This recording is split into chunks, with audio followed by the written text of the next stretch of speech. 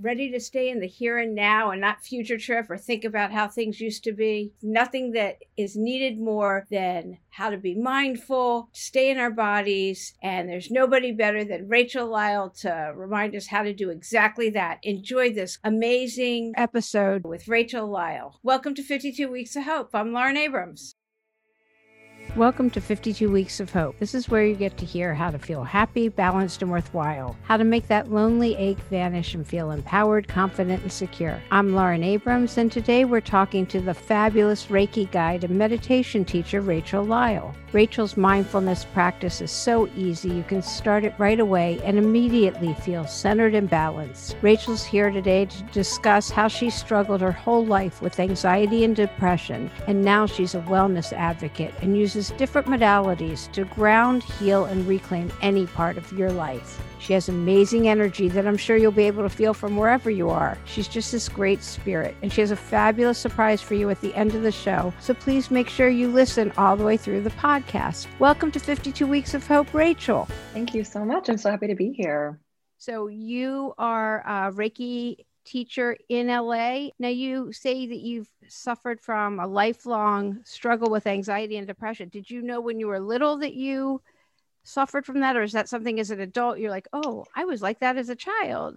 Oh no, I was a unique unicorn. I felt that was a big part of my stories. I felt very, very different and unique from a very young age. I suffered from anxiety, and I didn't know what it was for sure at the time, but I had a lot of experiences of just unfortunate timing, getting really anxious at a sleepover or being in class and feeling like a panic rising, and I had no tools to deal with it. It wasn't something, I grew up in the South, and it wasn't something that was talked about really. And I kind of just felt like I was different or bad or broken. And, it's just been it was, and sometimes still can be, a very defining characteristic of my life. I was like, oh, well, I'm anxious, oh, well, I have panic. And so yes, to answer your question, I was very, very aware of it growing up.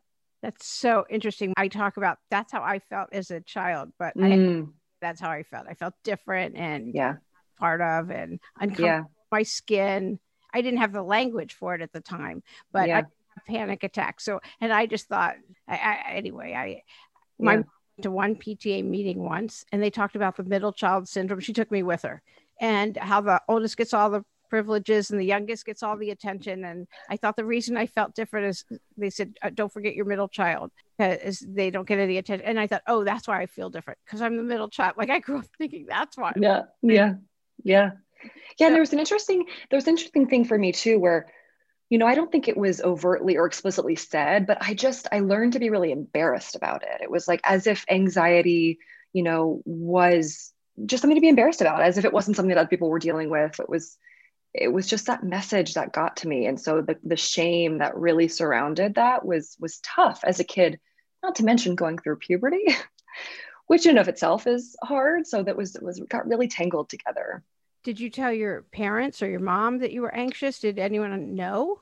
I did. And I mean, I would say that anxiety is something that like runs in my family system. So it wasn't necessarily a surprise, but I think that some of the overwhelm that came up for me was, I mean, it was intense. I feel a lot. I always have, and I'm very sensitive. And so they knew and they were supportive, but I just feel like at that time, they're just really, especially where I was, there was so little information.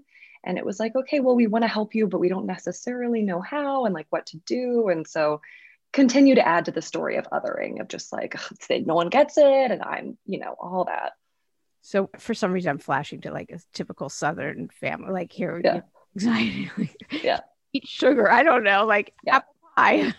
Yeah. And in fact, it's funny because I've often said, like, I wish someone had asked me how much sugar I was consuming, because there were external circumstances in my life that were really causing a lot of the anxiety, as well as just kind of some of my own internal, but like I was eating so much sugar because that's just what we lived on. Funny, it just is. I love sugar, so maybe that's. I love it. I mean, I'm genuinely like a little bit addicted to it, and I work on that still to this day. But it's just like if someone had known that I would consume entire bags of marshmallows at night, they might have like connected. Maybe it wouldn't have cured the anxiety, but I think it would have helped. But you live and you learn. I don't know. I mean, I guess it depends on the kid. My son loves sugar like me, and my Yeah. daughter, and not so much. I don't. Yeah.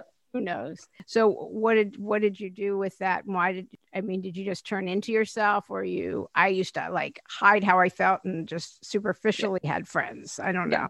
Yeah, absolutely. That was, I mean, several different things happened. One was that I was put on anti-anxiety medication pretty young, which again, like I just, it was what happened and that's fine. But I just wish there maybe would have been like a larger conversation about like a holistic approach. But that was another thing that just wasn't talked about. And so that added to like, it was just a secret. I felt like I was just carrying like all the secrets. And so I had to keep myself pretty protected because if someone would like get in, I couldn't let that happen. So I had like one or two lovely, lovely friends and one that I really was really close with growing up. But other than that, I kept people really distanced. I was, I mean, I'm Southern and I have a background in acting. And so I'm great at pretending. I can perform for you and I can make you think that everything is great. But people didn't know me that well necessarily. And, I went through college that way a little bit and just wonderful people I was connecting with. But I feel like as I got older, people started to poke back and be like, you're not sharing much about yourself, like started to see through like my song and dance of like, wait, but you're not adding to this. You're kind of just, you're deflecting or whatever the case may be. So I got started to get like holes poked in that. So it wasn't working as well as I got into kind of my early 20s. So the chameleon kind of person. So what was the catalyst that made you just, I guess, get help or what? Yeah, a couple different things. I went to school in New York City, which for me was amazing. I loved it. Absolutely amazing. And it really did kind of, I think, encourage like the go, go, go mentality of like continue to just pursue and don't stop and don't think and don't take care of yourself. And that's just my experience. And, everyone can have different experiences. But I moved to Los Angeles after college and there just started to be like the pace slowed down a bit. And there were a lot of people here that were interested in things that I was always interested in, but like maybe wasn't letting myself pursue, like kind of some of the spiritual practices or just wellness in general. There was a more of a focus or more of a space for that here. So I kind of like let that in a little bit more. And I started to pursue some things I was curious about in terms of wellness. And I met my therapist who I've been with since I moved here, I just love her. She's great. And she saw through a lot of my BS and really helped me, knew I wanted a bigger life. And she really helped me find a lot of different ways to get there. So, but I do think for me, like Los Angeles Los Angeles, for better or for worse, it has a lot of things that are challenging, but it really does. There's a slower pace here and there's just more of an acceptance for alternative practices and just kind of going a little bit more inward, which really supported me. So what were the spiritual practices that you discovered? First was meditation. And meditation was something that had been suggested to me for a long time. People were like, I think it could help you. And I was like, maybe, but didn't really super commit to it. And then I started on the Headspace app and would do that by myself. And they have like a lovely introduction to mindfulness meditation specifically, but I started getting more interested and getting more involved and was taking classes in my community and connected with some teachers and just got deeper and deeper into that process. And I found that incredibly eye-opening and continue daily. I find it eye-opening daily to have a meditation practice. Somewhere along the way, I just felt some weird call to learn about Reiki and Reiki healing. I had truly never heard of it. Like I'm not someone who has, I had no knowledge of it, but it was just like, it was one of my first feelings of kind of just gut pull to something. I was like, okay, I can't explain this. Don't know what it is. Seems pretty weird. And yet I had an interest. And so I followed that interest and I got certified for Reiki 1. And then about a year later, I got certified for Reiki 2. And then a year or two ago, I got my Reiki Master certification and just loved the mysticism around it. I don't know why it works. Science is not necessarily my forte. Energy, I kind of understand, but I have a feeling of energy now. And I see in myself, it helped me so much. And I work with clients now and I see it affect change and heal and move. And I don't get it at all, which I love. That's so helpful for me is to have something that I cannot name and put into a box. I need, I need a good balance of both. I'm very logical and I love lists and I love planning, and mindfulness really helps that part of my brain, which is like, I can share the neuroscience behind why that's helping my anxiety, versus this thing, which is like, I really don't know how it works, but it feels great and I love it. And I feel so called to continue to share it. So those are my two real pathways in, as well as I'll just say, in that time, building a community that knows me and accepts me and loves me, and that is as nourishing and healing as everything else. And I'm grateful that I really have found that community here in LA through just different people and pathways. Yeah, that's very, very important. I just want to back up for a minute in case anybody know what Reiki is. Do you want to give Absolutely. So I like to compare Reiki to, I feel like acupuncture is a little bit more well known these days, but Reiki works on similar, they're called the meridian points, the energy points in our body. Basically, we're made up of energy, and, we feel that energy when you rub your hands together and you hold them apart, you can feel energy, and we're just all energy all around us. And so what happens with us as humans when we get anxious, when we go through a trauma, we get injured, is that the energy gets stuck and stagnates in the body. And Reiki, just like acupuncture, works to get that energy flowing again. So what I find in my work is that where the energy is stuck in the body is really indicative of like what kind of trauma or emotion might be there. And when I started my energy work on myself, I was like, it became clear I was holding all my different stuff, did have some trauma in my past that had to be worked through. So it really is like, it's a very, very gentle, I'll just say too, it's a Japanese modality. It's an ancient Japanese practice that was passed, down from generation to generation, and made its way to America. And my understanding is that it's pretty well respected in Japan, and it's used in hospitals, and it's like very much a healing modality. And that's actually becoming true in America too. Reiki is being used in hospitals and just much more mainstream, which is amazing. So it's very gentle. Reiki is only like for the highest good. It's not, it's not necessarily scary or uncomfortable, but you can often in a session feel your energy get moving. You might feel lighter and just less stuck, which is why I love it so much. That was a great explanation for that. Thank you. Since COVID and we're all on Zoom and different, are you seeing clients or patients or however? Yes. Now stick with me. I told you I don't know how it works, but from my earliest training, I was trained and with the understanding that it can be sent, Reiki can be sent through space and time. So I do sessions virtually, and I send Reiki to people all the time that are far away from me. Like my sister lives in Spain, and when she was in labor, I sent her Reiki from here in Los Angeles. And so I do my sessions via Zoom, and I have clients that have come with me that we've worked virtually for a while, but when my clients, if someone comes to me for the first time, they're skeptical, and usually at the end they're like, why did I feel that? Like, we're not even in the same city. And I'm like, I don't know, but it works. That's why I do it. So yeah, that's so great. And you're from Louisiana. You must have skeptical family. Certainly do.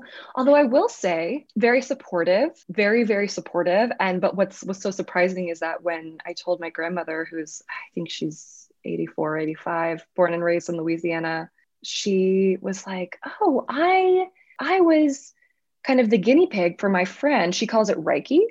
She was like, I was the guinea pig for my friend who was a Reiki teacher, and it felt great. And I thought it was great. I'm so happy you're doing it. And I was like, oh, amazing. I was very shocked. But it's made its way down there as well. No, it's everywhere. I think it's a lot more well known than people give credit. Yeah. Are there other modalities that you use besides Reiki? So, for myself, I'm someone who I'm just deeply, endlessly curious about wellness and well-being. And so I am genuinely always trying to learn. I'm doing a course right now. I am happiest when I'm learning new things. And sometimes the kookier the better. I like to stay grounded, but for me personally, and I just like to use myself as kind of like a guinea pig. But through Reiki, I've really opened up my own intuition and find myself, in sessions, just like getting images or ideas or just different ways of information that gets transmitted that I share with clients and we have conversations about, and it's super interesting. And I'm doing a lot of work right now to deepen some of that. But I would say that what I do in my personal life, I end up bringing into my sessions. And a lot of what I've been doing recently is using energy similar to Reiki, but a little bit different to really clear like limiting beliefs and stuck beliefs. I think it's all the same energy, but I think the intentionality of really focusing on what's not working for me and where it's living in my body and how I want to move forward.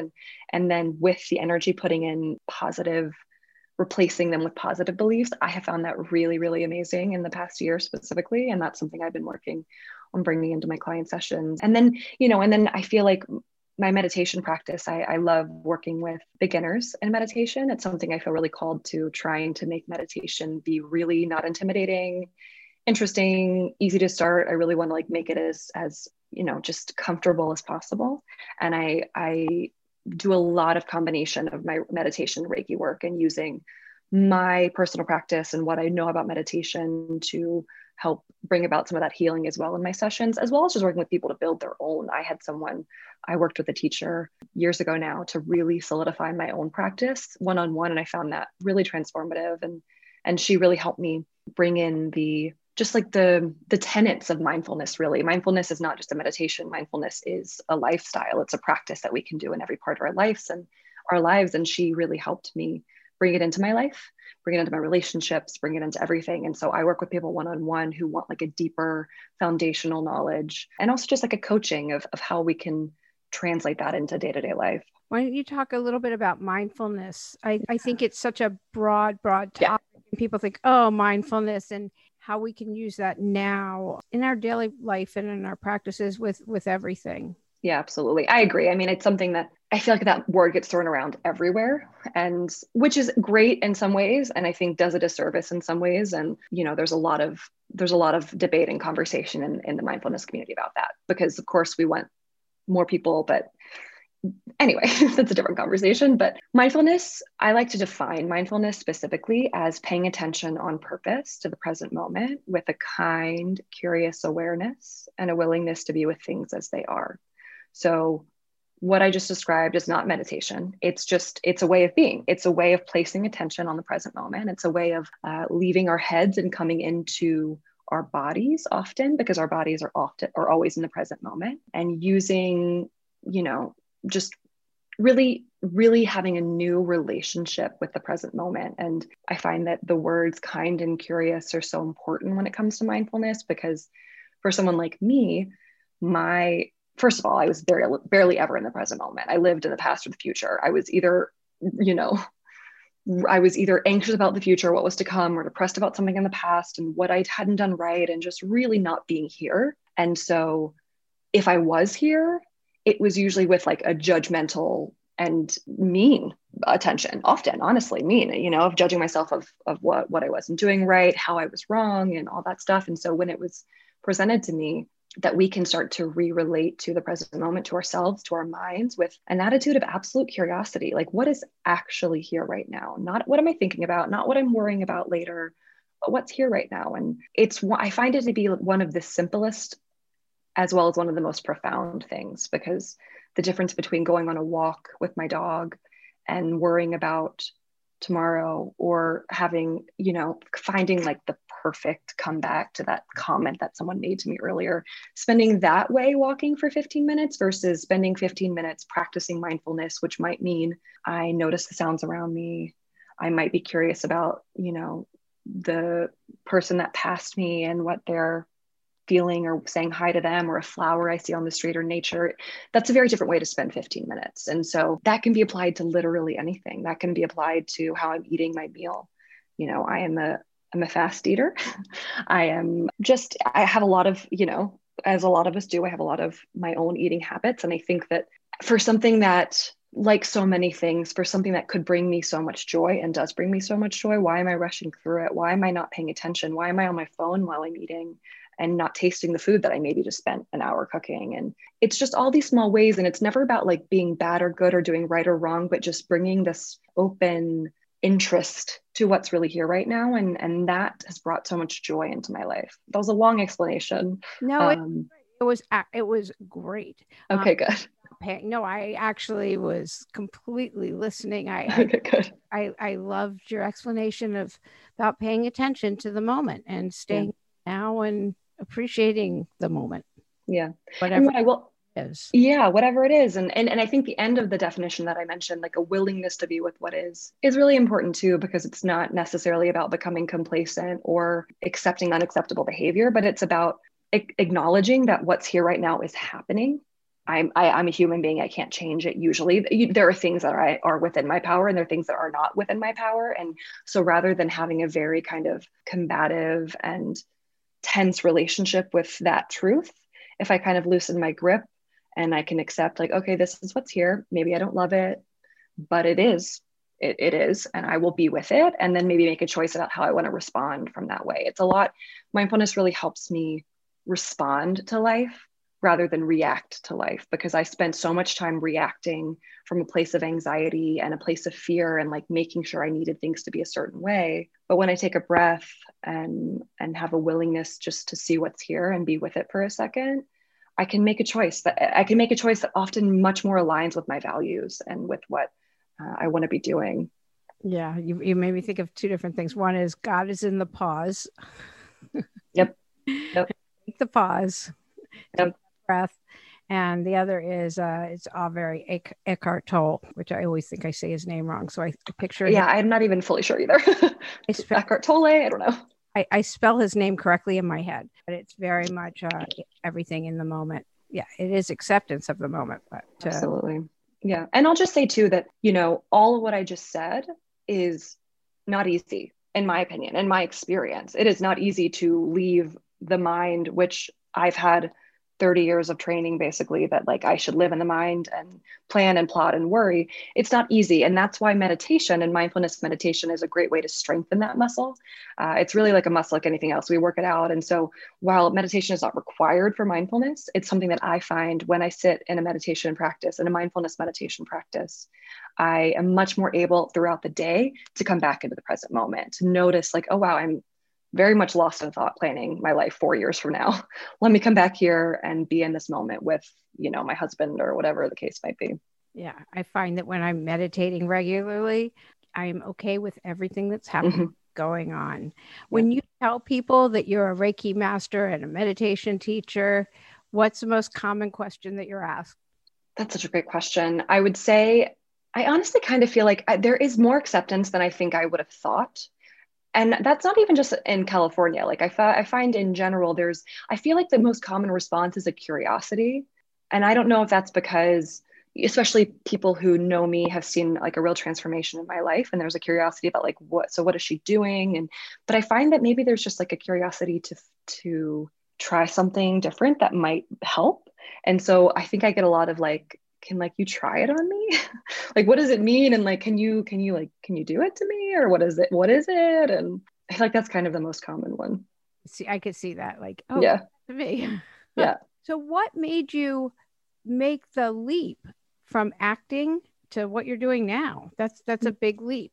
It is a big leap. It's so interesting. I joke because I went to a very good theater school in New York, and it wasn't a waste of money at all, but I just joke now with, my family, like, well, took a different turn, but it was really informative in so many ways. And I learned so much about myself. And I think that for me, growing up and performing was all about community. And it was all about making the connection with the people I was performing with. It was like little families. And that was so valuable to me.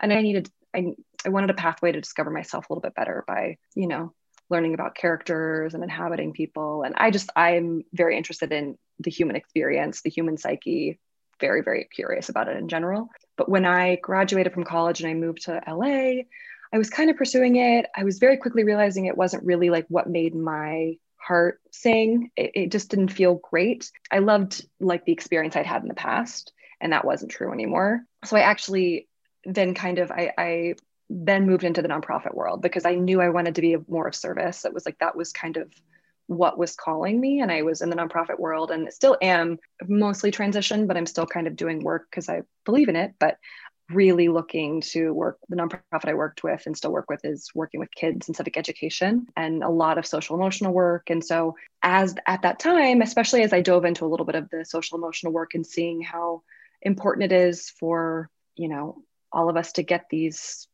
tools to take care of ourselves and understand each other, relate to each other, have compassion, empathy, all of these amazing things. I just kind of was going into my own personal deep dive here in LA of all the things I could get my hands on. And it grew a little bit out of, with meditation, it was Reiki. I was sharing it with friends. People were asking me about it. And about 2 years ago now, after doing that for a while and sharing it kind of informally, I was like, no, this really lights me up. This really is where I feel called. And I had not had that experience before. Like it was a new experience, and one that I wasn't sure I would ever have, of just like, it's not perfect. I don't love everything about it, but I feel truly like in my body and in my purpose when I'm sharing mindfulness, when I'm giving someone a Reiki session, when I'm communicating and hearing someone, kind of like this podcast, like in my sessions, like talk very vulnerably and openly and help guide and suggest and watch people have their own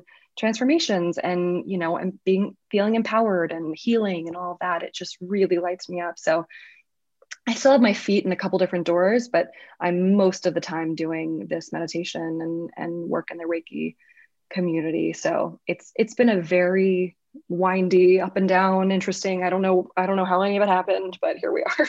Yeah. So what would you tell somebody that isn't doing what they really want to be doing, but they haven't made that leap of faith yet? I think something that was suggested to me when I was feeling a little bit confused was someone asked me, like, what is it that you do in your free time that you do because you enjoy? And that was so clear to me.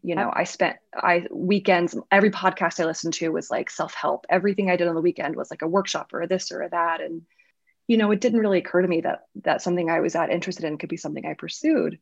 But I think once I've made that connection, I needed support because for me, it's a huge leap of faith, and there's a lot of fear and programming and, stuff on top of it. I didn't think I could just like step out of a job where I was already making money and do something that like lit me up. It just didn't seem practical or okay. And I was like, all these different fear.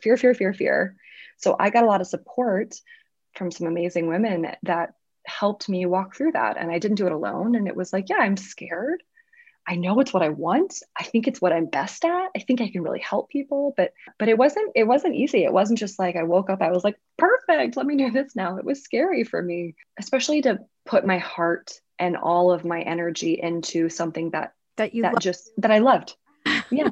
Yeah. It's like, if I don't love it, then it's easier just to kind of like do it, like wake up in the morning and do it. But it's very vulnerable. But there's your message of hope right there.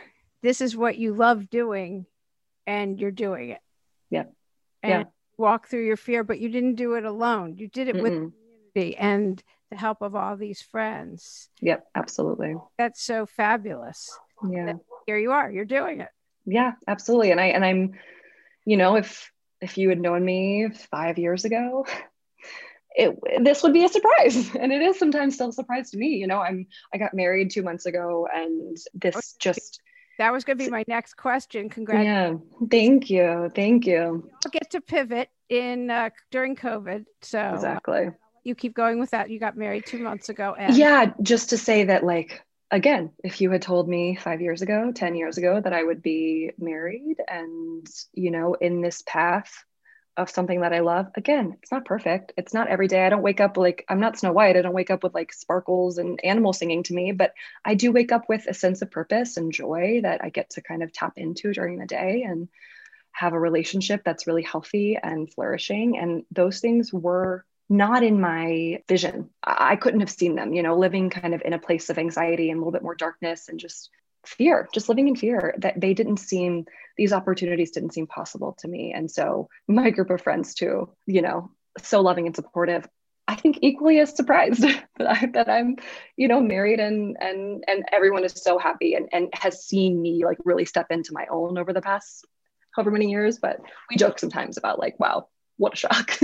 It's so great. So everybody gets to change. Like, clearly you are an example coming from that kind of lifelong struggle of depression, anxiety. Yeah.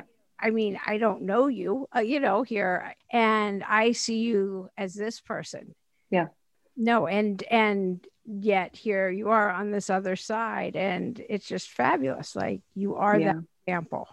Yeah. Well, thank you. And I think that, what really comes up for me and what's been really important for me is that I defined myself in a very specific way. I was an anxious person, and that was my story. And even if I wasn't open about it, that's how I saw myself. And through my work and through, all of my own healing work and working with people and getting all that done and therapy and all that good stuff, I don't see myself as an anxious person anymore. I see myself as someone who has anxiety sometimes because I'm a human being. And that's been one of the most pivotal switches for me. It's like, I am not one thing. I am not just this one thing. I am a whole range of things that includes joyful and powerful and funny and all the things. That includes everything. And I think I kept myself so locked into a box because I thought I had to. I don't know exactly why, but to know that we all get to be all the things. We are not one thing. We are not our worst day. We are not our best day. We are the whole scope of human experience. And that has been, that's for me, that's freedom. Yeah. And I love that you keep talking about community, because the number one message I got from interviewing a person a week for 52 weeks is community, and those blue zones where people live the longest and the happiest, all about community, and have that community where people are there. I mean, I've done gratitude lists every day with this group of women, and none of us are ever in it at the same time. That's the thing. Everybody goes through the stuff, but we don't all go through it at the exact same time. So exactly. And just to be honest and open with each other is just so huge. That's something, even like when I was looking, like kind of reading about your podcast too, and talking before about it, like you talk about, or you say, you ask the question of like, what's the point of it all? And I do think for me, so much of it is community, and it's what happens in community. It's compassion, it's empathy, it's connection, it's joy, it's sorrow, but it's all in community. And I just think we're not meant to do any of this alone. I really don't believe that. I tried it, wasn't great. Like I tried to just be like a party of one. And the more I let myself be in a community, the more vibrant and my life felt and alive that I felt. And I just think that, for me, all the purpose happens in community. And that is a perfect place to end. I absolutely love that. Rachel, thank you so much for being on 52 Weeks of Hope. Thank you so much for having me. This was lovely. A great conversation to have today about hope. Definitely. Thank you.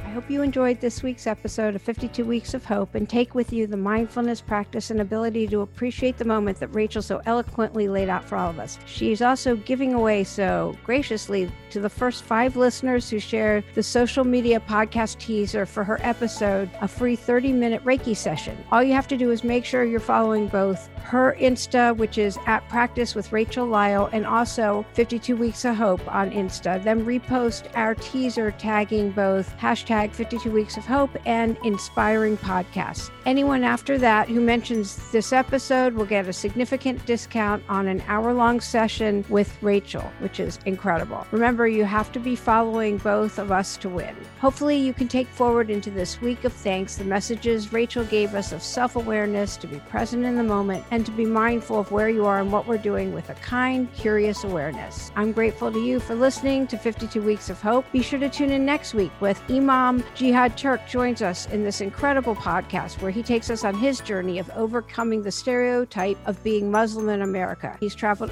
all over the world as a tireless advocate for peaceful coexistence and understanding. So join us next week for this impactful podcast with Imam Jihad Turk, where he easily reminds us about community and how alike we all are, helping us find meaning and purpose. So until next week, please subscribe to the podcast, leave us a positive review, and send us feedback on our website, 52weeksofhope.com. I'm Lauren Abrams. Thanks for listening.